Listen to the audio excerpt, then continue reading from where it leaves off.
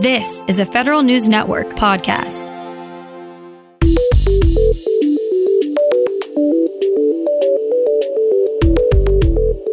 Coming up on today's Federal Newscast, agencies are working hard to make sure they're not accidentally putting any Afghans at risk.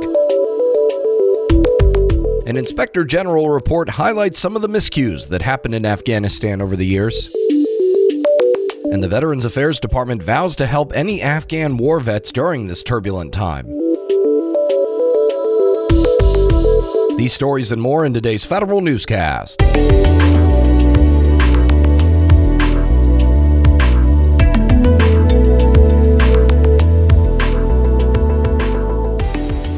Welcome to today's episode of the Federal Newscast. I'm Eric White. Several federal agencies say they're scrubbing their websites to remove information the Taliban could use to target Afghans who worked with the U.S. government over the years. The State Department, USAID, and USDA are among the agencies who have pulled posts from their websites and social media over the last several days. State Department spokesman Ned Price says the department's policy is to only remove information in exceptional circumstances, but that this situation qualifies. A report from a government watchdog overseeing operations says federal agencies have been failing in Afghanistan for decades. Federal News Network's Scott Maucione reports. During its 20 years in Afghanistan, no specific agency had the mindset, expertise, or resources to develop Afghanistan, according to the Special Inspector General for Afghan Reconstruction. The watchdog says billions of U.S. dollars were wasted by the Defense and State Departments on projects that went unused or fell into disrepair. The office says counterproductive civilian and military personnel policies and practices made it hard to place the right people in the right jobs, and that U.S. personnel were often unqualified and poorly trained. Scott Maucione, Federal News Network. And the Veterans Affairs Department is encouraging veterans, their families, and caregivers to seek out the agency's services if they're feeling angry, upset, or depressed about the recent developments in Afghanistan. Secretary Dennis McDonough says it's natural for veterans to feel a range of emotions about the news. He says VA centers and mental health clinics are open and ready to hear out veterans' concerns. The Veteran Crisis Line runs 24 hours a day, 7 days a week. The Defense Department says it's rethinking how it approaches readiness. Currently, DoD is focused on short-term readiness goals for operational effectiveness. However, the Pentagon's top force management official says the military needs to rebalance to strategic readiness. That means making data-driven long-term goals and using models to help mitigate risk. The Pentagon says this approach will help counter near-peer competitors. Federal firefighters are getting a pay raise. Some 3,500 firefighters at the Interior Department and over 11,000 at Agriculture's Forest Service will now make at least $15 an hour. The raises will be retroactive to June 30th. Eligible firefighters should see the raise in their paychecks next week. Temporary firefighters will also get a $1,300 award. Permanent frontline firefighters will get an award equal to 10% of 6 months base pay. These pay incentives are part of a broader Biden administration initiative to recruit and retain more federal personnel during wildfire season.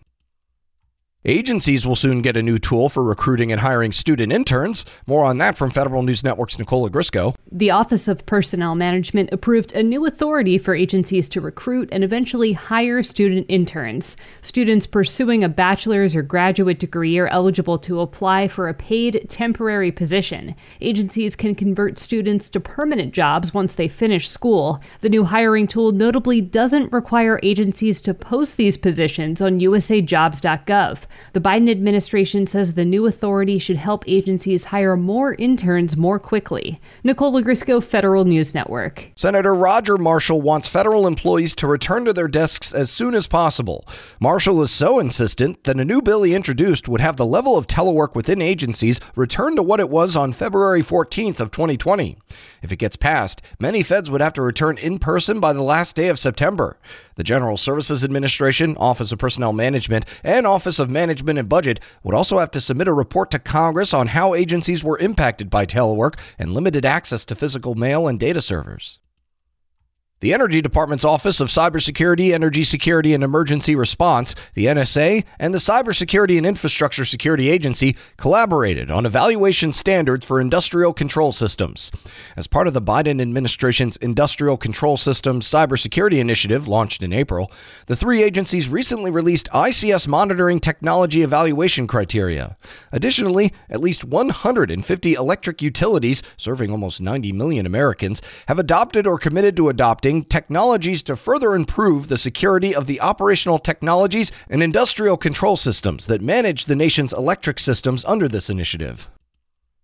The State Department is shifting to a utility-based model to develop new software capabilities. Federal News Network's Jason Miller explains. The State Department is revamping how it delivers software to its mission owners. In a new request for information, State is seeking industry feedback on how it can shift development activities closer to the Bureau or Post through the use of Application Platform as a Service. State says the APAS model will let it only pay for IT services consumed instead of buying with a focus on final operational capacity. It will also let business owners evaluate the use of rapid prototyping and test and development tools to assess the market. Responses to the RFI are due August 23rd. Jason Miller, Federal News Network. The Navy is getting ready to issue a solicitation for the next wave of IT modernization aboard its ships. In a notice to vendors this week, the service said it expects to issue a request for proposals for the full deployment of the Consolidated Afloat Networks and Enterprise Services, or CANES program, by the end of this calendar year. The 10-year multiple award contract will be a follow-on to the initial $2.5 billion CANES contract the Navy awarded in 2014. And the Departments of Interior, Agriculture, and Commerce are partnering to help increase internet access across Indian country. The agencies will gather throughout September for the 2021 National Tribal Broadband Summit, where leaders across the broadband development community will share best practices and new ideas for bringing high-speed internet to tribal businesses, governments, and homes. A 2018 report from the FCC revealed that about 35% of those on tribal lands have no broadband access. Service providers, regulators, and anchor institutions are encouraged to submit projects to be presented at the summit. You can find more information about these stories at federalnewsnetwork.com. Search Federal Newscast and subscribe to the Federal Newscast on Podcast One or Apple Podcasts. I'm Eric White.